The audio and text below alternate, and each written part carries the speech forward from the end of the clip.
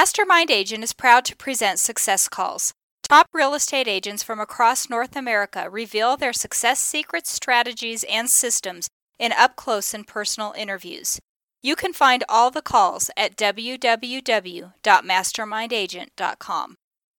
Hi, I'm Mike Cerrone with Mastermind Agent. This month's top agent is Sandy Van Camp with Hunt Real Estate ERA in Canandaigua, New York. Last year, she closed 100 transactions with a total sales volume of $14 million.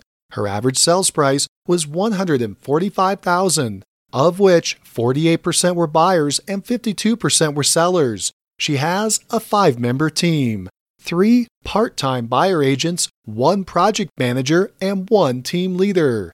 Sandy Van Camp is the team leader of Van Camp Realty. She's been an agent for 14 years. In her best year, 2015, Sandy sold 132 homes worth $17 million.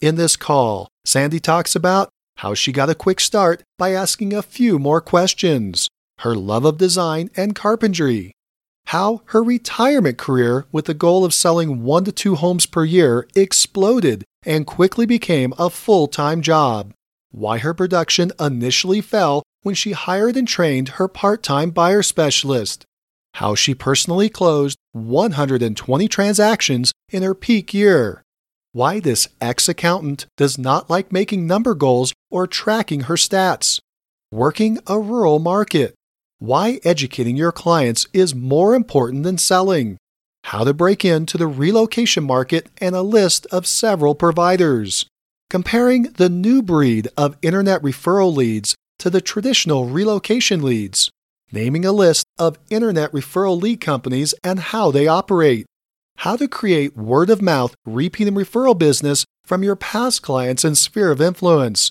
why she became a certified stager, scripts and role play for helping your seller stage their home for a quicker sale, team dynamics, compensation, profit margins, and more. First, a quick word from our sponsor, RealG TV, Real Estate Agent Lead Generation Television. Need more referrals? Get a free script and simple 3-part plan used by a top agent to receive and close 74 referral transactions in 1 year. Just go to freereferralscript.com. That's freereferralscript.com. Now, back to the show. Welcome to the call, Sandy. Good morning.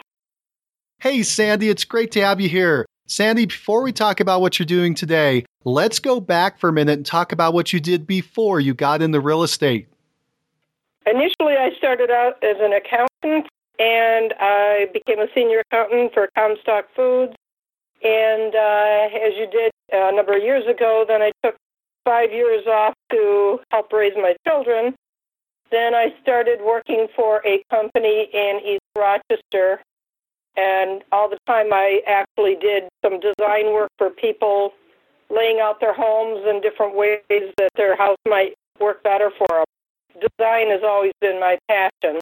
So I started doing the accounting work for a company in East Rochester called the Lobster Trap. And it was a Sunoco station. They really had 3 businesses that I was doing the accounting work for. It evolved into me designing logos for the Lobster Trap, which is now a flourishing business today with my logos on a restaurant and a truck. And I was there for 8 years doing the accounting work, and he started sending me across the country to trade shows for one of the products we actually represented, and that's what started getting me into sales. I realized that if you know your product, you can probably do a pretty good job at sales. And it expanded their business considerably. So then an offer came up for a wholesale graphic arts coordinator in a sign industry locally, and graphic arts was what was my passion, but never went after because of everybody said you're better off in math, so I went into the accounting field. So anyway, I applied for the job as a wholesale graphic arts coordinator, and I did not get the job, but they hired 2 of us, and I became a project manager for a national awning company that did backlit awnings for McDonald's, large-scale things, as well as residential. And I was there for 13 years. We merged with a major sign company. We became the largest sign company in the East, and I became their top salesman, the only woman for many years. Made signs with the Time magazine and spent my time working with people, coming up with designs, and because I could sketch and I could design, I quickly made it to the top in the sales arena. The company did end up going out of business, and in 2002, after a couple days of crying and wondering what I was going to be doing, making six figures and figuring, what do I do next? Several sign companies flew me out to their companies offering me a job, but my family and my roots were here, so I declined to move, and I didn't want to work for the really small sign companies again. So that's when I decided to go into real estate, and that was in 2002. But sales and design was just definitely where I wanted to keep the rest of my career life, not accounting. So I started in real estate. You came from the analytical side of the business and you moved into the sales side of the business. That's really impressive. It sounds like you're multifaceted. Have you ever taken the DISC profile test, the DISC? The sign company gave me one, and it told me I should be in sales and design. And I believe Hunt gave me one. I'm not sure the exact name for it, but it's an aptitude type. So I believe I've taken it a couple times, and I kind of am multifaceted because I use accounting a lot in my current job as well, justifying, because I worked for H&R Block doing income tax as well when I was doing accounting, and I just find out that the more you know about everything, the better off you are at any job. So I basically used all of my education, and most of it was hands-on experience. When you first got in the business that first year, 2002, did you have a fast start or a slow start? I had an extremely fast start. I started the 1st of September 2002, and I became the top listing agent by December of that same year. Wow. Do you recall how many homes you either listed or sold that very first, 3 or 4 months there? I have no idea. I'm not a numbers person when it comes to goal setting. I don't set goals. I'm anti everything everybody says I should be. I work hard. I try to know my product, and the numbers kind of just come as a result of caring and treating people the way I want to be treated. Let me ask you this, because there are a lot of people listening who are brand new or newer into the business. How did you get that quick start? Why did you become the top lister within those first 3 to 4 months there? I think a lot of it, I used to listen to the other people, because back in 2002, desk duty used to be really important. And I started working for a company that had a lot of call-ins. And I'd listen to the other agents, and when they answered the phone, they would say, sorry, it's closed, or it's under contract, goodbye. I tried to tell a lot of them, yes, it might be under contract, but, I'll put your name on the list in case anything should happen to this deal. And in the meantime, maybe I can find you something else. And I would pretty much grab almost everybody that came in, because I took a few extra minutes to help them get to the next stage if it wasn't on the house that they called in on. I think desk duty back then was the biggest way to expand and grow quickly. So it sounds like you were initially talking to these buyers on desk duty, yet you became the top lister. Were a lot of those buyers move-up buyers? Yeah, it was a combination. Because many of them who had to sell in order to buy. And as you interview them when they call in, and, oh, by the way, where are you living right now? Are you renting? Oh, no, I got to sell my house. So that would lead me into, working with them to, actually, I'm certified in staging now, but back then I would always help people get their house ready to sell, and pretty soon word of the mouth spread, and I became the go-to for making your house ready to go on the market. Let's fast forward to today. How long have you been in the real estate business now? Well, since 2002, so it'll be 15 years in August. How many homes did you sell last year, and what was the sales volume? Last year I sold 100 homes. It was $14.5 million last year. What was your best year? How many homes did you sell that year, and what was the sales volume? Okay, the year before was 132 homes, and it was 17.4 million. But I realized that I was doing almost all the work myself, and working 20-hour days, I realized I had to expand a team because it's just way too much work, and I made good money, but I didn't have any hours to spend for anything else. There appears to be a drop between 2015 and 2016. You went from 132 homes sold to 100 homes sold. What happened there? Well, a lot of it is when you add team members on, especially when they're new team members, there's a big learning curve. And you're handing out buyer leads that you may or may not have sold if you kept them. So you have to realize that sooner or later, hopefully the other agents will get up to speed, and hopefully that's my biggest drop, and it'll start increasing as the new buyer specialists become selling specialists. So back in 2015, when you sold 132 homes, were you the only salesperson on the team? Yeah, I had a couple other ones that were doing. They all had other full-time jobs, and they would do some nights and weekends. I don't know the actual volume that they had. I honestly couldn't tell you what their volume was, but I was definitely the majority of the salesperson at that point in time. But I was working to death. If you were to estimate how many homes you think you might have sold that year by yourself, because people always ask me what's the max you can sell by yourself, how many homes do you think you sold in 2015 that you were the agent either helping that buyer or that seller? I'd say maybe 120. I don't know. It's probably unfair.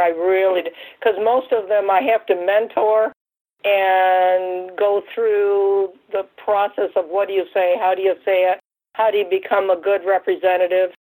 So even though I might not have been the actual agent, many times you actually are, only because you're to train them on how to become a good selling agent.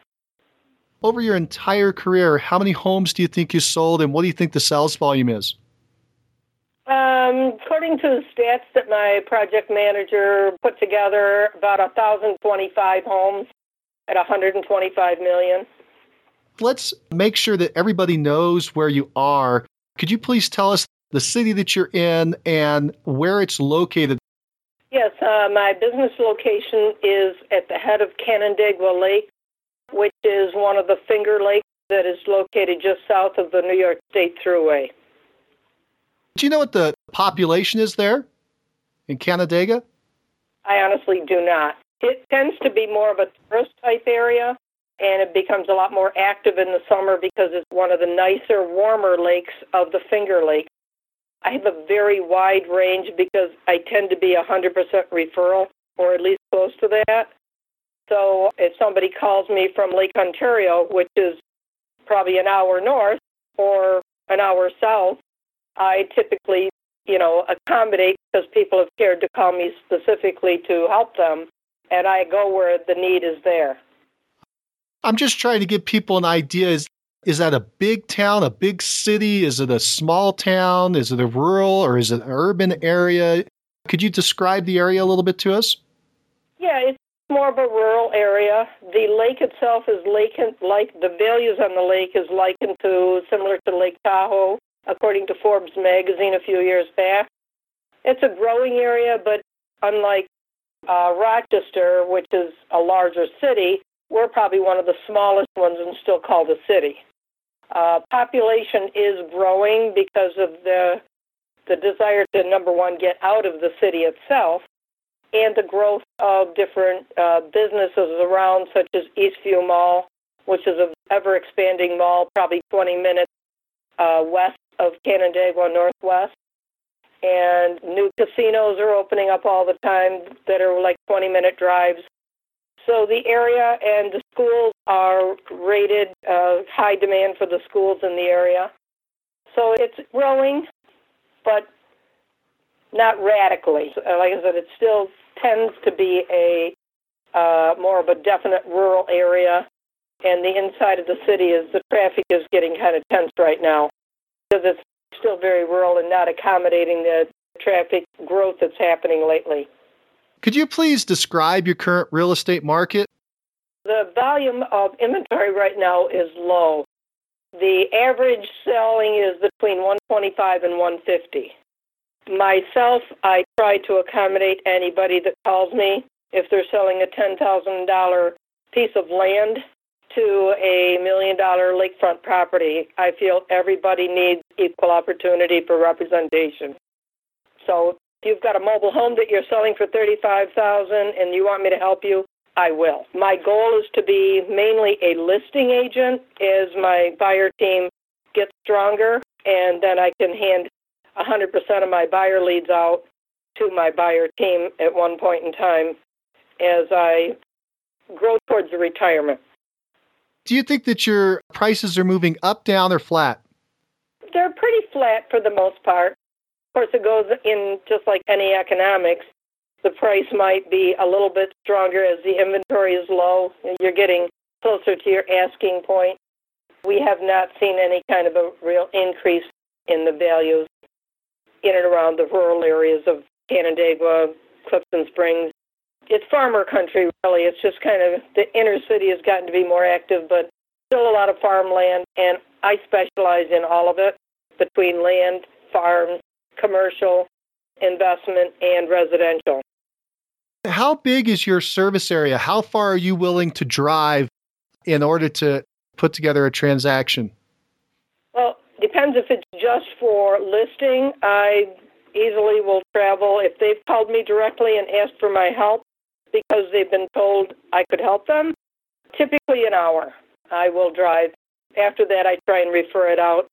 But most people call because they've been referred to you, and I feel they deserve my expertise in trying to help them get where they want to be. You mentioned something really interesting. You said that you're bringing on this team and getting ready for retirement. Could you describe what your plan is for retirement? Yeah, I wish I knew. I have one buyer specialist that could qualify as a relocation agent, and I'm hoping that she will actually go through the certification, because to be a relocation agent, you have to be certified and you have to take classes twice a year, and you work with people coming in from all over the world. As part of ERA and Hunt and Cardis, we work for USAA, Navy Federal, and industrial relocation, commercial relocation. But you can't be one of those agents unless you are certified. So you have to have so many years under your belt, you have to have so many sales under your belt, and you have to have good customer service. So they critique you quite closely before they allow you on their team. And this idea of retirement, I'm curious what your big plan is. It sounds to me like you'll build the team, and then will you remain as the head of the team and everyone else is doing production? Do you think that you would sell the team? What's your big picture view of what would happen at this retirement point? Well, I'm not a sitter. I'm a workaholic. So my goal is to be a constant mentor for as long as I'm able, to be there whenever somebody needs assistance, because I find it's very hard to sometimes have the help you need when you need it. I hear that from a lot of different agents, that they can't reach somebody when they want to. My goal is to continue listing and helping my buyer specialists become listing agents as they grow. However, they're part-time, and because they're part-time, you got to get to the point where you're full-time to be able to take on the things you need to do when people need you to be there. So, yeah, eventually I'd like to just be listing and a mentor, and then also have a partner lister with me. You mentioned relocation. Let's jump into that. That's a pretty good piece of your business. You mentioned that it's a challenge to get to that level, to be able to do that kind of work. Let's go through a couple questions there. First of all, what percentage of your business is relocation? I honestly don't know. I don't know. I've never broken it down. To tell you the truth, I'd have to refer to my project manager to bring in the statistics on it. It is a strong part. How much? for the actual Cardis relocation. Things are changing all the time. There are so many companies coming out of the woodwork as far as referrals versus relocation. Relocation you have to be certified in. Referrals are things such as Fast Expert.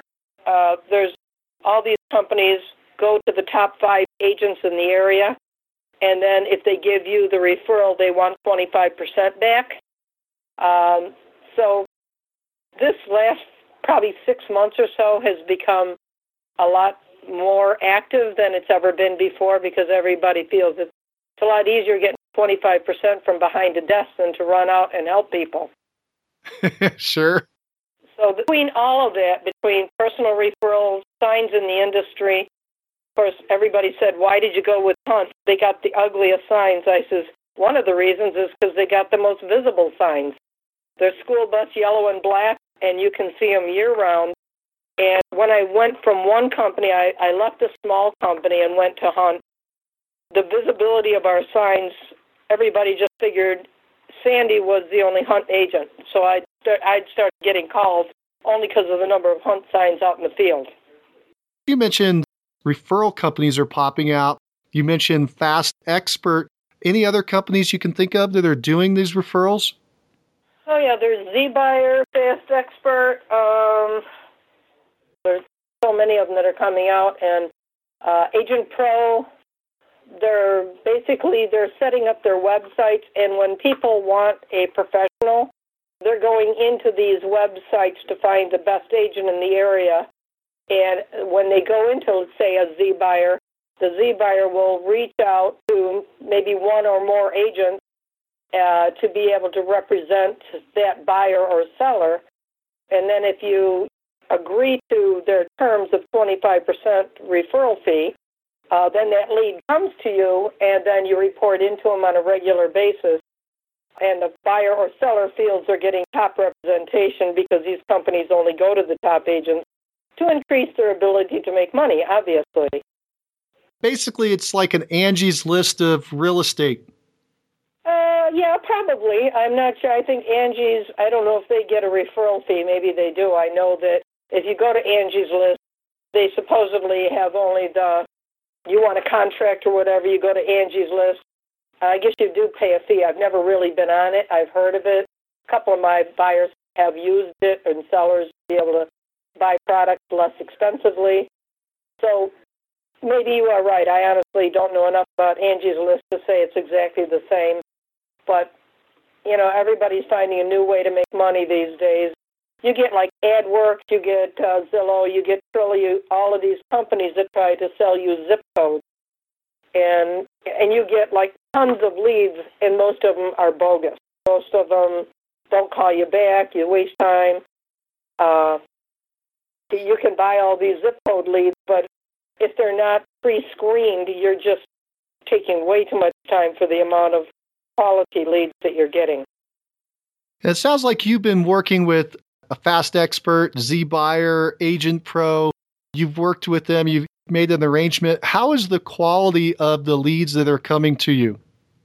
Well, it's all over the place. And most of them, because they are serious buyers, they usually do go into these companies. But I'm thinking that the companies might give it out to 2 or 3 top agents. And if you aren't the first one that calls them, they may never call you back. So sometimes you can call them and email them 3 or 4 times, and you may never talk to them. And other times you may call them, and you may end up working with them, selling their properties or listing their properties. It's a mix, just like everything else out there, I guess. I think their leads are better than leads you might get from Zillow or Trillia, only because they have actually answered questions and many times have actually talked to the company to indicate that they are interested in buying or selling. Let's compare these referral leads to the relocation business. How would you compare that? What's the difference in your mind between receiving these referral leads from these companies you mentioned versus getting the relocation lead? Well, the relocation is something you have to belong to. It is part of Hunt ERA and Cardis called, and we do represent Navy Federal, USAA, and they actually have applied, usually online, to one of them or applied to Cardus themselves, as like a company might relocate you from Hawaii to Canandaigua to be an employee of the veteran VA. So they are definitely more qualified. There is an associated fee with it, obviously, and I don't want to relinquish the cost of doing it. But they are much stronger leads, and their ability to talk to you is a lot closer to 100% than what the other ones are. My understanding, and you can tell me if I'm close or way off, is that the fee that you typically pay for a relocation is a bit higher than the referred agent. It's probably closer to 40%. Does that sound like I'm in the ballpark? Yes, because there's a number of people that have to pay for the people that are working for them. So the company that might refer them gets a piece of it. The referring company gets the piece of it, and then you get a piece of it. So, and then Hunt gets a piece of it. So yeah, the cut is a lot more substantial than if you're going to Agent Pro or one of them, where they just collect 25% for taking it in and referring it out. But are the relocation leads a higher quality because they've gone through these screening processes? Yes, typically they're definitely a higher quality of types of sellers or buyers. And they're usually coming in from out of the area. It's also something like an agent to agent. So say we've got an office in Arizona, and they've got somebody that wants into the Canandaigua area. So they actually go through the relocation company. And same thing with myself. I might have a seller that wants to move to Arizona or Florida or China. I actually go to Cardus and I give the information to the relocation company of where this person wants to move to, and then they link them up to an agent in that area so that you might get a 20% referral fee, and then everybody gets, they connect with other top quality agents in the area that they're moving to. So you would receive a referral fee for putting that into the system, assuming it closes. And of course, then the whole network would earn a fee as well. Because my question was going to be, why don't you just go direct and refer that to one of your friends out in Arizona or wherever you were referring it? We're not allowed. Oh, okay. So there's an agreement in-house that the company, by being part of this relocation network, cannot do an agent-to-agent direct referral. Correct.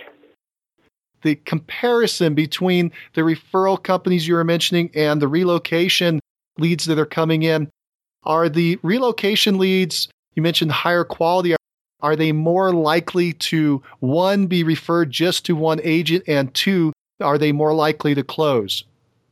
Okay, there are several relocation companies. Cardus within Hunt ERA is one of them. So someone might come out to a couple different relocation companies. So it could be a competitive situation, and often is. Cardus will look into, somebody wants to, say, move into the Canandaigua or local area, and there's two of us within Hunt in the Canandaigua area that are certified relocation. So they alternate the leads to us as relocation agents. Another relocation agency may also get that lead, and we're up against a competitive situation of being able to work with that seller or buyer. What are the features? What's the difference? What's your competitive advantage if you're going up against another relocation company? How do you make sure that this buyer or seller work with you instead of them? Is it just the personality of the agent, or are there other things that come into play? Well, I guess it's just like any time you're meeting with any kind of a seller or buyer and their willingness to want to work with you versus the other person. I think it's a combination. Do I get 100%? Absolutely not. I get a very high percentage.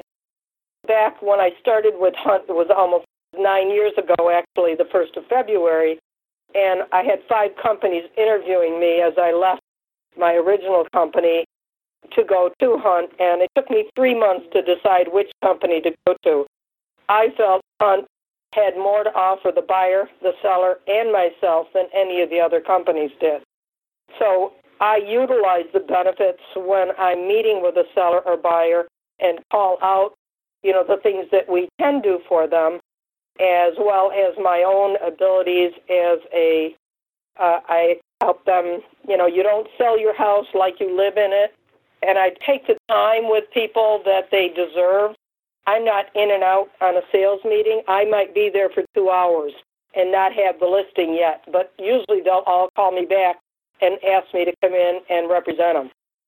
My whole thing in life, in the sign industry as well as real estate, is education. It's not selling. I'm not a salesperson. I feel you know most about your product, the most about what you can offer people, and if people feel you are genuine and not working for yourself and you're working for them, you will succeed. This relocation business, how did you get started in it? What was the origin story for you? How did you get into relocation?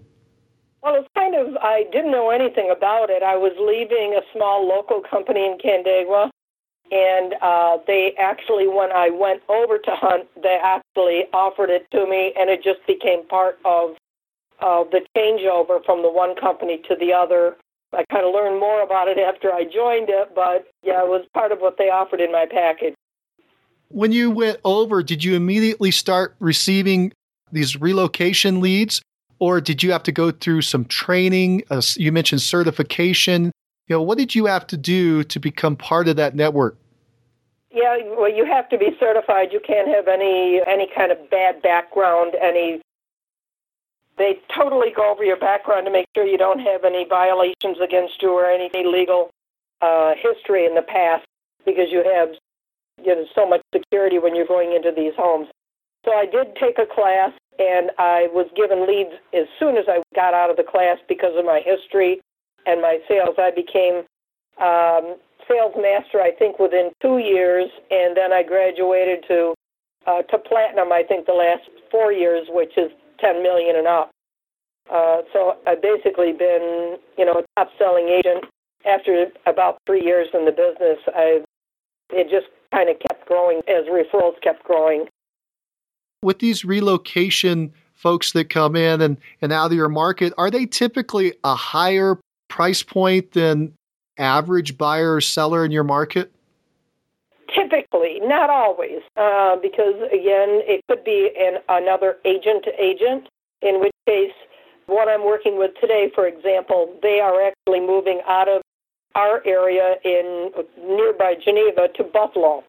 Now, the Buffalo agent now has to help them sell their house here in Geneva, and it's under a $100,000 house. So I'm going there this afternoon and working, taking photos and pictures and stuff. And so it has to go through relocation as a hunt-to-hunt referral. So, they rely on the fact that they're referred to me, so I'm not in a competitive situation typically. But some of them, I have another one coming in from, say, USAA or somebody retiring from the military that may be $500,000-$600,000. They're all over the place, and there's really no percentage of consistency. The average is somewhere around $150,000, but it depends on where it's coming from. I have other people retiring from the military that are looking in the $200,000 range, and then others that may be $80,000. And in all honesty, my focus is on helping the people, and it's not on the numbers. And that's why I hate to, avoid this, but I just don't have the correct answers for you. Because I was the same in the sign industry. When I worked in the sign industry, if somebody wanted a small desk sign, I would work with them. They would tell other people, and soon my referral business just exploded. Because if you help everybody, other people will find out about it. I had one interesting situation when I first started in real estate, and I always use this as my guideline to telling people how to, especially my buyer specialists. It was a Friday afternoon. I was walking out of the office, and the phone rang, and somebody called and said they wanted to know about a piece of land, low price, in a nearby community about 20 minutes away. And I said, well, my computers are all down. I can give you a call back tomorrow, or if you've got a few minutes, if you'd like, I can rev up the computers. And the guy said, yeah, if you could look at it now, that would be great. Everybody had closed down on the office. I went in, I revved up the computer, I helped him. I sold the property to him, and it turned out he was a multimillionaire testing to see who would take the time to go, and he did it. The time was on purpose to see if you would go the extra mile. And anytime I think of that in the future, it was a $20,000 piece of land, and he had properties all over the country, multi-properties. And you never know when that test is out there to see if you're the agent that they want to work with. That's great. And have you done more business with him since then? I had for a number of years. At this point in time, we haven't connected in a while, but it does make you realize the importance of treating everybody equal, no matter if it's a $10,000 property or a $200,000 property. You never know. And when I was in the sign industry, it might have been a $50 sign that might have turned into a $150,000 monument sign. I worked with mostly architects after my reputation started to grow in the industry, and you just find out you got to start someplace. You just never know where the next dollar is going to come from.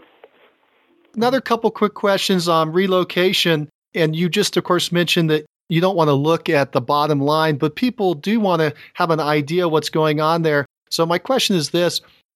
These relocation transactions, there are a lot of people taking a cut. You're putting a lot of time into them. And so the question is going to be, have they been profitable for you? Are you making money at the end of the day on that transaction? Or does it become break even and you're looking for that long-term relationship?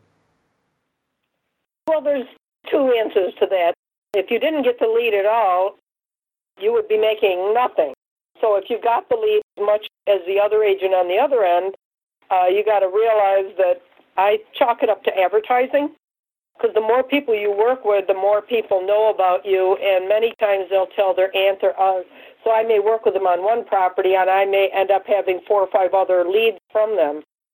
So say I do a listing, I may make, much less than the person bringing in the buyer, but in the long run, advertising costs you money too, and zero money is a lot lower than making a couple grand versus maybe making $4,000 if I was on the other side. And then sometimes you get both sides of it. If you were talking to an agent who wanted to get into the relocation business, what would be your advice to them? Well, I guess one of my buyer specialists, probably an example there. She is a paralegal. She actually has been a buyer specialist for me for a couple years now, and I try to make incentives for them so that the more they sell, the higher their split becomes. I guess the whole thing is you really have to care about the people and what you're doing more so than did you make less money than somebody else. If it bothers you that you're making less money than someone else, then maybe that's not the right place for you. It's not right for everybody. I just find it's given me so much more exposure and so many more leads outside of relocation that, to me, it's well worth it.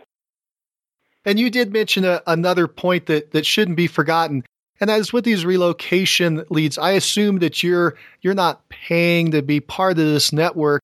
And so even though you're paying a referral fee back into the system, a relocation fee back into the system, and you're taking a smaller cut, you would be doing that, as you mentioned, if you were going out to find new business and you were paying for advertising to generate those leads in. So it could be compared to a new lead that you paid for in the form of advertising. Right. And it's all mental attitude. I mean, if you sit there and just think that, everybody else is making more money, advertising has gotten so expensive. And I probably get 2 or 3 calls a week from companies that want to sell you a zip code, I work probably in 20 zip codes. The number of hits online, you can pay $600 to have 17 hits a month.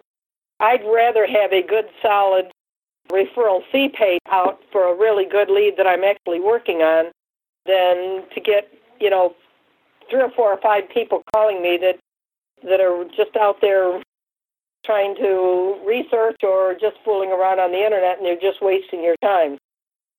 Well, Sandy, let's do this. Let's switch gears. Let's talk about another large source of your business, and that is repeat and referrals from past clients and sphere of influence. Let's talk about that. The first question I have for you is, how big is your database of past clients and sphere of influence? Again, as you've heard me say, I'm not a numbers person. I had an administrative assistant who has now just become my project manager. She just got her license. And all of the calls that are coming in, I'm filtering through her right now for research because it's not what I like to do. It's not what I want to do. I like to do what I'm good at, and when I don't like to do something, I just soon pay somebody else to do it. And as far as percentages and numbers of how much come from referrals, I couldn't even tell you. I hear my neighbor told me your sign's in the field, but do I keep track of it? No. I just work. Sure. Well, let me ask, do you have a formal database of past clients and sphere of influence? Do you keep them all in an Excel spreadsheet or in a CRM? My assistant does all of that, my project manager. She's got, 2,000-3,000, and she's working now on upgrading it because we've all been so busy over the years that some of it's gotten to be, you send out a Christmas card or something on the internet, and a lot of them are bouncing back. So she's now, since she just got her licensed in October and became my project manager, she is now focusing on where do we spend our money, if we spend our money, and how do we keep reaching out to our past clients, which is something I have not been good at because I haven't had the time to do it. And she hasn't had the time either as an administrative assistant, but now she's working solely for me as a project manager, so this has become her goal. To be able to analyze, is it good to be on Facebook? Is it good to be on AdWorks? And where do I pay money or where do I not pay money? Or should we just focus on, the past references? I don't have the answers to any of that yet because it seems to be an ever-changing industry. And I am not a millennium. I did hire in a millennium as one of my buyer specialists who is very anxious to learn. And I'm hoping that he will help us learn as well as I help him learn to make this team successful as I go further into my retirement and utilize them for both listing and selling so that they're both successful. So I would say we have like 2,000 to 3,000 that we're sending out, and she's trying to hone them down to have good references. Hunt has a great, like an Agent Pro type of touch base, and we are now working on trying to upgrade our people into that program. You mentioned moving further into retirement. Do you consider yourself in retirement now? No, it's my beginning of thinking about it. Well, I was going to say that's pretty incredibly active for retirement and very productive. Let's continue to talk about these repeat and referrals. So it sounds to me like you do not have a formal plan for staying in touch with your past clients and sphere of influence at this time, yet you're receiving a lot of referrals from this group. And my only guess would be that you're either A, somehow you're staying in front of them, maybe they're just people you're seeing on the streets, or B, you just did such an incredible job that they constantly remember you. How do you think it is that you're still getting repeat and referrals and yet you're not staying in front of them in a formal way? Well, we are in a small community, and my reputation has grown considerably. I remember when I first got into real estate, there was one local lady here, and I thought she did all the real estate. I did no real estate at all before I got in this business. I figured, I'll sell 1 or 2 houses a year, and that'll be how I'll go into retirement. That was what my thought process was in 2002. I never thought I would ever become what they call as a top agent. I still don't think I am one, but I guess people tell me I am, so I guess the numbers speak for themselves. Mostly it's word of mouth from what I'm hearing from other people. Somebody told me about him, my aunt told me, my cousin, everybody said that you're the person to go to. I got to sell my house. Locally in the rural community, I think most of it's just word of mouth between people. And depending on the community you're working in, a lot of the agents are not, they're kind of part-time. They may sell I guess, 10, 15, 20 houses a year. So the more you sell, if you sell 100 to 150 houses a year, people hear about you more. If they see the signs in the field, especially the hunt signs, they're going to know more and more about you because your visibility, it's like Coca-Cola puts an ad on the Super Bowl because it gets seen more. You can buy a Zillow lead for $600 a month and you only have 17 impressions in one zip code. That's a lot of money for 17 impressions a month, and you may or may not get one lead out of it. So your impressions in the field, the signs, and the word of mouth, I think, are probably been my survival up till now. As we're getting more and more into the millennium generation, I think we have to change just like everything else seems to be changing, and that's where I'm kind of relying on my project manager to help me while I continue the business the way I have been, and relying on somebody else to know where should we look and where should we go to keep both my buyer specialist and my business going in a positive manner. Do you purchase internet leads? Are you out there on the internet bringing in leads and converting them? I had one zip code in Farmington with Zillow, and that's only to stay as a premier agent. I think out of 3 years, I've only gotten 2 leads. So the only reason I'm continuing to pay for it is to stay as a premium agent. Zillow is changing on a regular basis, but we all realize they're the number one go-to site out there. So you don't want to be invisible when it comes to Zillow. I get some leads. Zillow might give me a lead from an area I'm not even paying for. Supposedly that's not supposed to be happening, but it tends to be happening. So I'm not really sure exactly how the Zillow is all working at this point. But I know Zillow and Trulia tend to be the two that everybody goes to. So I'm also, my assistant right now is taking part in some of the freebie intros, like the Facebook ones. I think Facebook we're paying like maybe $13 a month or something like that, just to see what kind of reactions we're getting from it. And we're in the infancy of all this, total infancy, because I've never had a project manager before. I've never done it before. So tomorrow maybe I'll sell 200.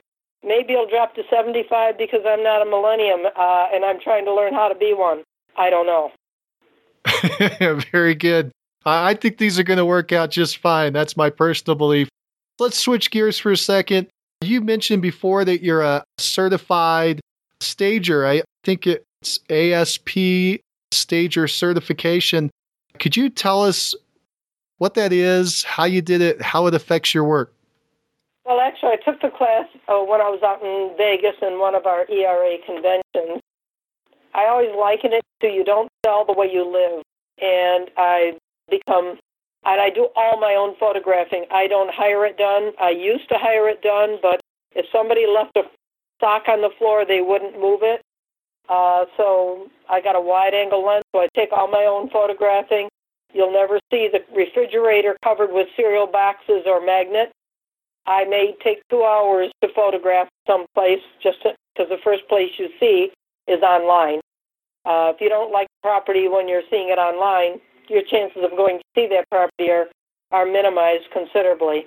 So staging, and I don't mean staging where you're bringing in furniture and stuff like that. It's more like decluttering, repositioning, and making the house become in a presentable manner. And it's extremely important before you photograph any property to make sure it presents itself in a positive manner. So, Sandy, you got this certification in the staging. At what level do you stage the homes? Are you going in where it's a vacant home and you're bringing in all the new furniture, or is it more likely that you're going into a occupied home and you're helping people declutter and rearrange things? It's both. I don't bring furniture in. I have done where some of the tricks you do in staging, say you've got an older home, there's a lot of defects in an older home. So if it's empty, what I try to do with people is I encourage them, I don't do it myself, I encourage them to go out and get a number of cardboard boxes for the bedroom, for example. Cover the cardboard boxes with a sleeping bag and a beautiful bedspread. go get an old milk can, spray paint it, take a couple twigs off the tree, stick it in there, and actually stage the room for zero cost to take the attention away from the defect. And some people will come to me with their property being on the market for 2 or 3 years and say, what do? I heard about you. And we'll sometimes use these tricks to take the attention away from, they're minor defects. They're not structural. They're just, they may have a poor drywall or, some things that actually detract from the property. So by putting something in there with a bedspread that they love and is really nice, we actually have gone in and we've sold the property in the first open house by just bringing them some cardboard boxes, a sleeping bag, and some bedspread. Many times we'll cover floral couches, which tend to be not very appealing to many people. I'll have them go out and buy a velour blanket, a solid color, and cover it, for example. Many times I'll go into a house and they have heavy, heavy drapes and the house looks cave-like, and they'll have blue carpeting over hardwood floors. I've gone in where I tell them we'll take all the curtains and the drapes down, we'll put up shears to allow the light in, and if the floor looks good underneath, we'll have the carpet taken up. Tremendous results in getting a property sold. These are the things I tend to be good at, and they have actually been extremely successful in getting a property sold. It may have been on the market for a long time with another agent that took the picture of the house with Kellogg's Rice Krispies on top of the refrigerator and all the grandchildren's pictures on the front of the refrigerator.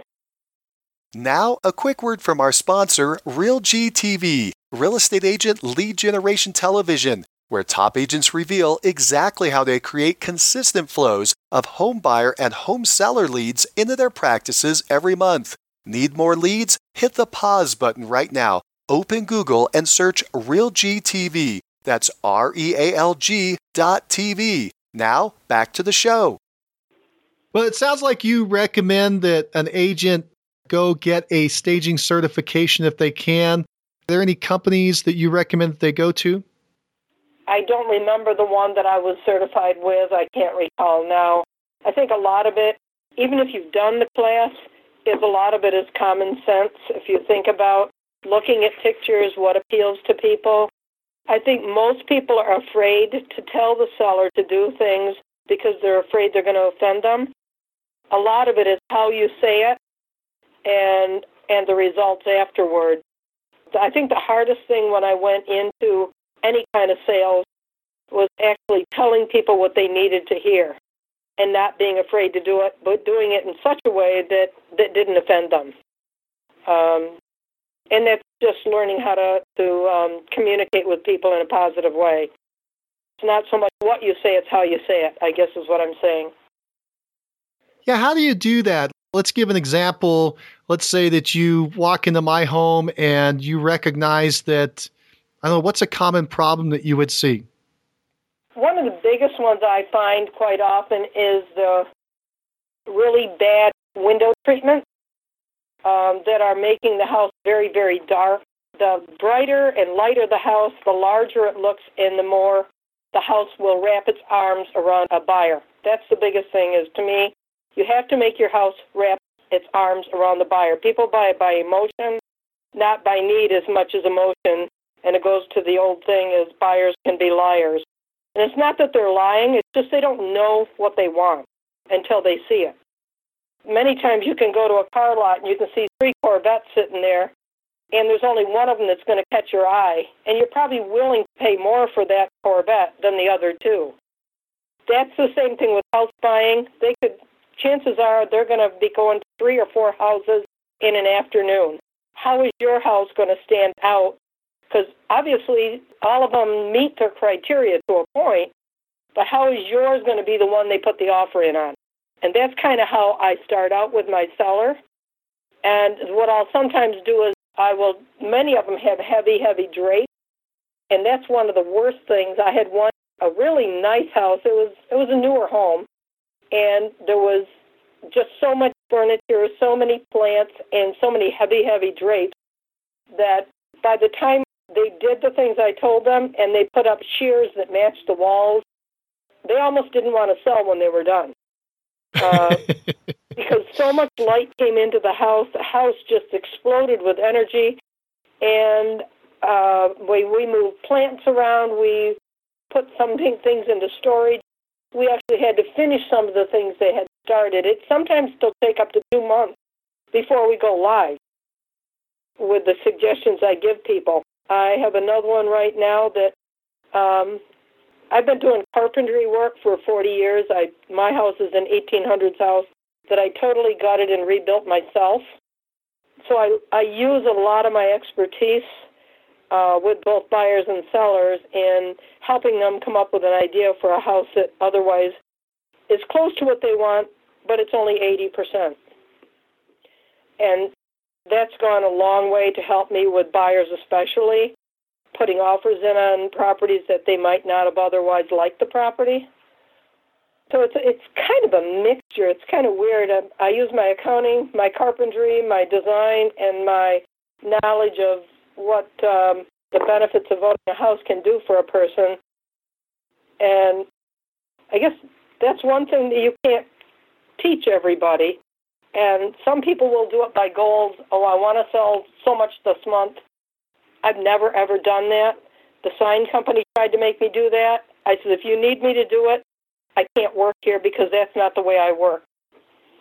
And the staging part, in your house, for example, you would be taking all those heavy drapes down. You'd be going out to Big Lots, buying the cheapest shears you could get, because let's face it, you're not going to wash them. You're only selling your house. And you put shears up there and the light comes in. I always try to get them to paint any peeling paint. Anything that's going to be dinged in an appraisal, I try to get them to take care of ahead of time. If there's an evidence of potential mold or anything in the basement or the attic, I suggest they take care of it ahead of time because it will scare people off, and chances are they're going to have to do it before they sell anyway. So it's better to do it before you put it on the market.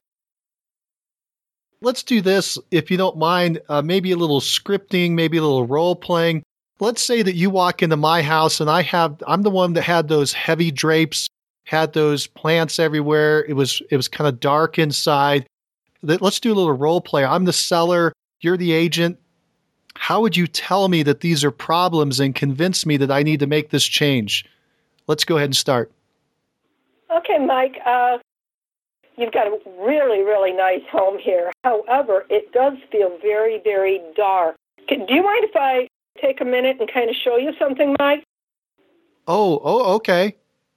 What I'm going to do is I'm going to pull these drapes way back and tell me how you feel about this room once we've allowed more light to come in. We've raised the shade, we've opened the blinds, and maybe we just pull them back with a rubber band and put a tack in the side of the molding. How do you feel this room looks now, Mike? Oh, it does look different. It is a little brighter in here. And once we we do this to all these windows, you got 6 windows in this room, Mike, and right now all of the drapes you've maybe got about a foot open between them, and then you've got heavy shears between them. And I know it's winter and you're kind of keeping the cold, but because these 6 windows are now making you feel that your room is much smaller than it really is. So if we did this to all of these, and do you see this plant over here in the corner, Mike? Yeah, I love that plant. Yeah, it's a gorgeous plant. But the only problem is we've got so much furniture in this room that, do you mind if I take this plant and we'll put it over in the morning room where it's going to flourish because it's going to get more sun? Because you've got a lot of leaves and stuff that are dying because it's not getting a lot of light. And if we put it in the morning room, and right now your morning room is full of children's toys. So when people come in here and say they don't have any children and they want to entertain in the morning room, what if we put that plant over there and maybe we put a small table with a couple chairs in the morning room so people could think about using it for dining instead of as a toy room for the kids?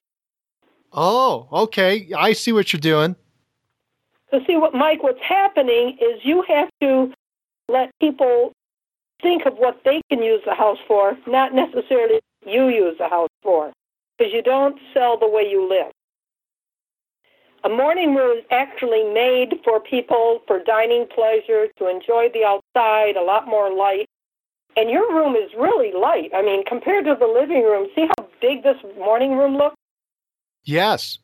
How do you feel when you're in the morning room? Do you feel different than when you're in the living room? I got to tell you, I love to take a cup of coffee and go in the morning room early in the day and get my day started right. Mm-hmm. And wouldn't you like to be able to go into the living room and feel that same kind of an emotion that, oh, God, look at all this space and what I could do, and I can bring my furniture in there, because now the space looks bigger, and now you can probably accommodate your room that you might not have thought you could before because it looks so small. You know, I can understand that. I was trying to keep the cold out of that room, and the furniture was from my grandma, and so I just thought I should keep it. But I see what you're saying. You see your walls are kind of a taupey color. Instead of white, see if you can go to, don't get expensive ones. You got 6 windows here. Go to the local store. Sales are going on right now. See if you can kind of bring the same tone into your shears. And let's pack up all your heavy, heavy insulated drapes. And you can leave them for the people, or you can take them to your next home. But let's put the shears up there, and then we'll actually pull them to the side to let the natural light come in. But we'll need to make sure your windows are sparkling clean, so that, cleanliness, the old thing, is next to godliness. So if your windows are sparkling clean and you're letting the sunlight in, what it's telling people is that you're taking care of your house. It's kind of like when you're trading your car in. If you took your car to the car dealership, you should pay $125 to have it dialed up. Because if you took your car in full of empty cartons or, boxes and McDonald bags, they're going to think you don't take care of your car. It's the same thing with your house. The cleaner your house is, the more maintained it is, they're going to think that you've really taken care of your house. I'm not going to be afraid to buy your house because you've cared about your house. And that makes sense. And Sandy, you think this is going to make a difference in the sale? 1,000%, yes. Okay, well, let's do it. And we'll go through each room of your house, and we'll kind of look at things that could help make people feel that they can use that room for what it's really meant for, even though that might not be what you're using it for right now. Would that work for you, Mike? Oh, that would be awesome. Thank you so much, Sandy. I'm going to do that. And Mike, just between you and me right now, I actually did this with one couple. We sold the house that same day. And I bet you use that story when you're talking to the next seller. You've got it. Well, thank you so much. That was great. Thank you so much for walking through the role play with me. You did a great job. I can see your belief in what you're doing and your talent in describing what they need to do. Let's do this, Sandy. I'd like to switch gears, and I'd like to talk about your team. You've mentioned that you're building up the team. Could you describe the team to us? Sure. I've got 3 buyer specialists. One of them actually, basically, he brings in a lead once in a while because he works for an organization. They all have full-time other jobs, for example, except for my project manager. One of them actually does H&R Block, income taxes, and stuff like that. So sometimes he'll get a seller lead based on his job working on income tax. So we will sometimes either co-list or we will do like the buyer team. Then anybody that calls in on the property that I end up listing would be a buyer lead for them to continue on, sell the house, or to find them another property to buy. A second one that I have is strictly a buyer specialist, and she's actually a paralegal right now for an attorney doing a variety of different legal services, and one of which is real estate. What happens is when I do a listing, I assign the listing to my buyer specialist. So every other listing gets assigned to one of my buyer specialists. So once it's assigned to them, they call the seller and introduce themselves to them because I've already told them that one of my buyer specialists would be calling them. And then they arrange with my seller to do open houses. So we now have assembled a team between my seller, my buyer specialist, myself, and my project manager, who is an in-house project manager. So I told the seller that one of these people would be the only ones that are really contacting you, other than the showing service that would let you know when something is being shown. So once assigned to a property, 100% of the buyer leads goes to that buyer unless it's somebody I've already been working with. One of my 2,000 or 3,000 that I've actually been working with, and sometimes that'll go to them as well, depending on the situation and how long I've been working with them and how close the situation. So the other buyer specialist is, my third one is a millennium, and he's like 25 years old, and I'm trying to teach him about construction. Many of the properties we have and working with in the rural community are older homes, and when growing up, many people in the cities aren't familiar with septic systems and heating systems and air conditioning systems and stuff like that. So I've been trying to teach him more about construction so that he can be more familiar when somebody says, oh, what's that? Or I've been having him go to classes for well management, erosion. Again, my belief is you have to know as much as you can about, not that you tell them what to do, but to know where to point them if there's a question. So right now I'm trying to learn about the millennium a little bit more and the advertising and where they go, and at the same time teaching, because it's still a mixture between old school real estate and new real estate. And because I've been doing carpentry work for so long, a lot of my success has been revolving around my knowledge in design and structure. So he gets assigned to a property, and I've been kind of working with him hand in hand to learn more about how to talk to people and how to relate to people. And whenever he's working with a buyer, he has full line to me, and sometimes he might call me and say, how do I say this, or what do I do? And we'll role play. So a lot of it is role playing right now. And again, he is assigned to do the open houses for the ones I've relayed. Sometimes we'll do them together, and sometimes he'll do them on his own. But I'm giving a lot of leads away right now, and I'm thinking that, that's a good portion of, the temporary drop. Let's put it that way. I think he's going to be good. It's just going to take time to get to the point of knowing how to say things. Similar to like our role play when you go into somebody's house. If you go in and just say, look at Mike, you've got to change this house around because I can't sell it the way it is. If you just said that, you would not be listing with that person.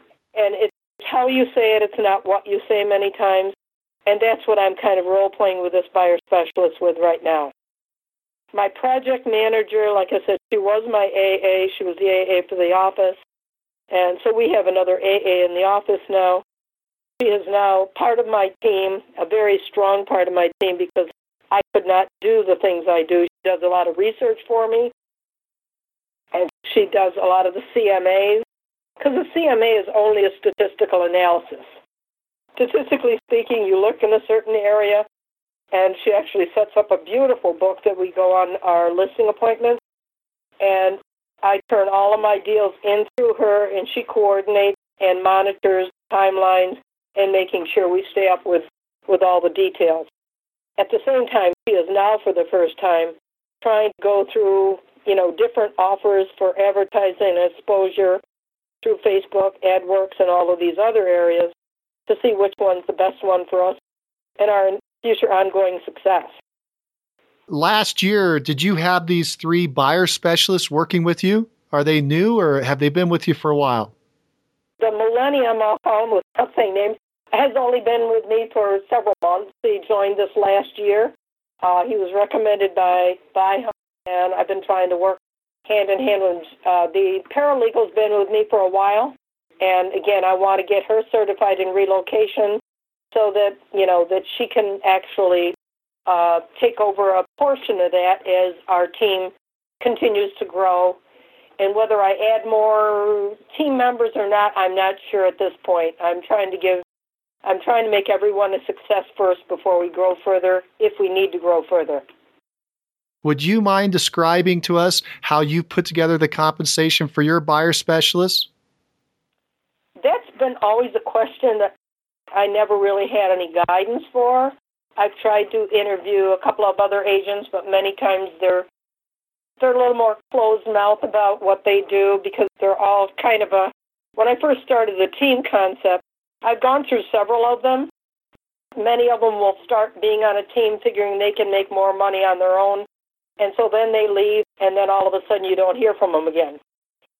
The team concept is evolutionary. What I have done when a new person starts, especially if the ones that have really started have not really been successful in real estate. The ones that are already successful really don't want to join a team because they're already successful. Why do they need to join a team? So I've always worked with people that still have a lot to learn and a long way to go to become a successful agent. So it's definitely been a learning curve for all of us. So I'd start them out, say, like at a 45% split. They get 45, and I would get the balance after Hunt split. So I would work with them initially. The first time we would go out together with a buyer, for example, they'd kind of watch me as I was going through, and then when we'd sit down to write the contract, they would just sit there while I wrote the contract and interfaced with the buyer, so they could learn from me and the questions that I would go through when I'm working with a buyer, because I don't just say sign here, here, and here. I want to make sure they understand the contract. So then after a couple of contracts, me working solely with them listening, we would kind of split it, and I would give them, here, you do this part of the purchase offer, and I'll do this part. We'll work on it together. And then after that, I would be there and watch them do it. So it was kind of an evolutionary, how do you get to the point where you write your contract yourself? When they're new, I still have them send all the contracts to me before submitting, because there's a lot to learn about a contract and what you need to do to make a contract that to make sure that everybody's being represented properly. Things like checking boxes and coming up with logical dates and stuff that it takes a long time to learn a lot of those, and how to actually interface with the buyer so they understand why does it take, especially out-of-state buyers, they can close in 30 to 45 days, and it takes us 2.5 months. So when you're writing up things, you don't put interest rate, prevailing rate. That doesn't protect the buyer. So I try to educate them all on how you make out the purchase offer and what loopholes to look for. After they've been out on their own, we do a 50-50 split. And then after they make X amount of money, I do a 60-40 where they get 60 and I get 40 once they've passed a certain threshold of sales. And does that go back to 50-50 at the beginning of each year until they work back to a certain amount of sales? Or once they achieve it, they're just 60% there on out? Yeah, that's exactly right. So it starts over at the beginning of each year? Mm-hmm. Yep. Yes, it does. Thank you very much for walking us through that. Are you profitable? Yeah. Yep. I make more money than I ever thought I would make in a lifetime.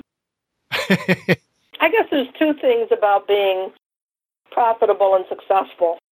I think the biggest part of success is an emotional feel that you're doing a good job. And if you feel that you're doing a good job and you're helping people, that's the biggest part of your paycheck. And if you really feel that, I think the money comes as a result of that. And, yeah, I do very well financially. Of course, I don't live in New York City, so I may be poverty-stricken if I was living down there. But, yeah, I feel that I have been very successful, both emotionally and financially. Would you mind disclosing to us what your net profit margin is?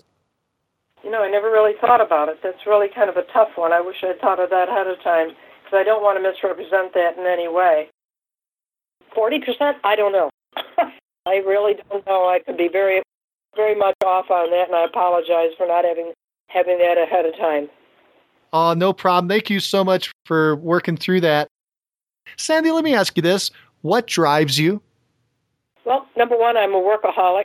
Always have been. Grew up on a farm, and we work from sunup till sundown. And I tend to be that way. Even if my work is done, I'm going to find something to do. I'm not a TV sitter. Knowledge.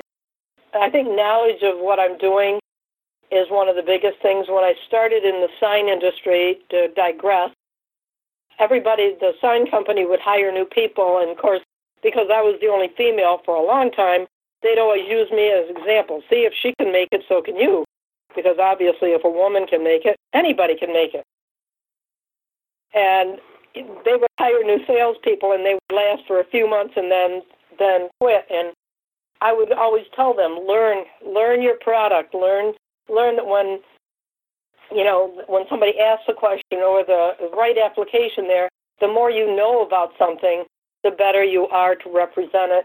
And if people feel you're genuine and you really care about them, the money will come as a result. And I see people come and go in the sign industry, and they would not want to learn signs. They would not want to learn things, and they would never last. And I think the same thing in real estate. If you just are in it because you like houses, you're never going to make it. You got to care about the people. You got to care about their wants and needs. You have to listen to the seller and the buyer.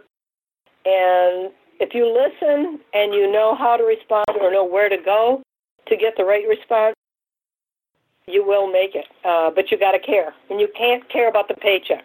You have to care about the people. If the paycheck is all you're looking for, go get a job making an hourly wage. Sandy, why have you been so successful? I guess a combination of all of what I just said. I care about others. I treat people the way I want to be treated. And I learn as much as I can about anything I do. And, of course, I've had a very diversified background between carpenter and accounting. I do 1031 exchanges. I do environmentals. I go to as many classes as I can to learn as much as I can to know the pitfalls and the benefits of real estate. You don't just go for your required 22 and a half hours. You go for what's going to help the buyer and the seller and yourself and your team. And the more you learn about it, it's a formula for success, is knowledge. Knowledge and teamwork. And you treat other agents, whether they're from your company or any company, as part of your team. When I go to a seller and they said, well, your competition was here, I said, I hate to say this, but there really isn't competition. I'm going to show you what we do. I'd love to be able to work with you, but we'll all work together. And if I have a buyer, if you list with someone else, I will bring that buyer in, because we can't do it all ourselves. We need team players. Well, Sandy, if you were going to advise a brand new agent just getting into business, what would you tell them to do first? Well, it's so very different now than when I started. When I started, it was desk duty, and you always had people that were at least interested in calling in. Right now, desk duty doesn't work anymore, and most of the offices are closed where if a lead comes in on a listing, you have to give it to the listing agent. And that's the only place I would work, is because I know more about my property than anybody else does. So I guess the biggest thing today for anybody to be a success is to probably find a team that you'd like to work on, or work with, a team leader that you feel is going to be part of, that's going to contribute to your success, and to give it your all. Sandy, do you think that top agent interviews like the one we're doing now with Mastermind Agent are valuable? Yeah, Mike, I definitely do. The main reason for that is not everybody fits the same mold. The mold that I was given in every place I've ever worked before was set goals, do it the way other people have made success, and it's never been my way of doing it.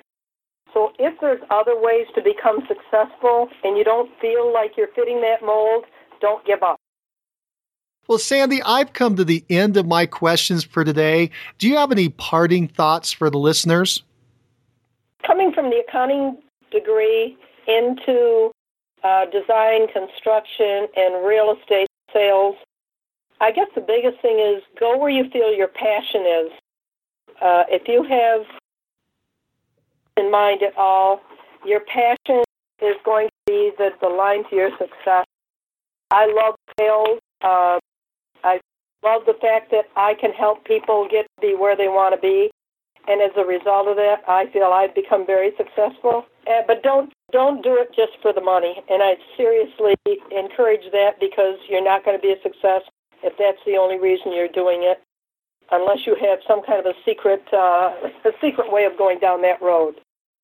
Well, Sandy, you are right. Integrity beats greed in the long run. Your post-career plan for selling a few homes per year skyrocketed into a super successful practice when you mixed integrity with a strong work ethic. You keep mentioning retirement, but I think you're having too much fun helping clients achieve their real estate dreams. It's encouraging that you've decided to bring on buyer specialists and mentor them in your methods and business approach. You're open to new ideas and happy to pass on what you've learned. Thank you for sharing and being our top agent of the month. And join us next call when we talk to an agent who sold 140 homes last year, making 40 calls per day. Find out who she is on the next Success Call. If you like the show and want to know when the next one's coming out, click the subscribe button on iTunes or Stitcher. And if you want to hear more episodes like this, give the show a 5-star review and write a quick comment. I read them all, and it motivates me to keep going and share the top agent success stories with you. Thanks. If you're looking for more ways to generate leads, check out our sponsor, RealGTV, Real Estate Agent Lead Generation Television, and their giant database library of video trainings where top agents reveal, demonstrate, and discuss their best lead generation methods. Visit RealGTV, REALG.TV. If you're low on funds or just want to get the maximum leverage, check out my masterclass webinar titled Top 5 Free Lead Sources for Real Estate Agents. Learn more at freeleadtime.com. That's freeleadtime.com. Oh, and if you have a real estate friend who needs some inspiration, tell them about the Success Calls podcast. And don't you forget to subscribe right now to hear all the great top agent ideas. Keep moving forward. You've been listening to Success Calls on the Mastermind Agent Network, where top real estate agents from across North America reveal their success secrets, strategies, and systems in up-close and personal interviews. You can find all the calls at www.mastermindagent.com.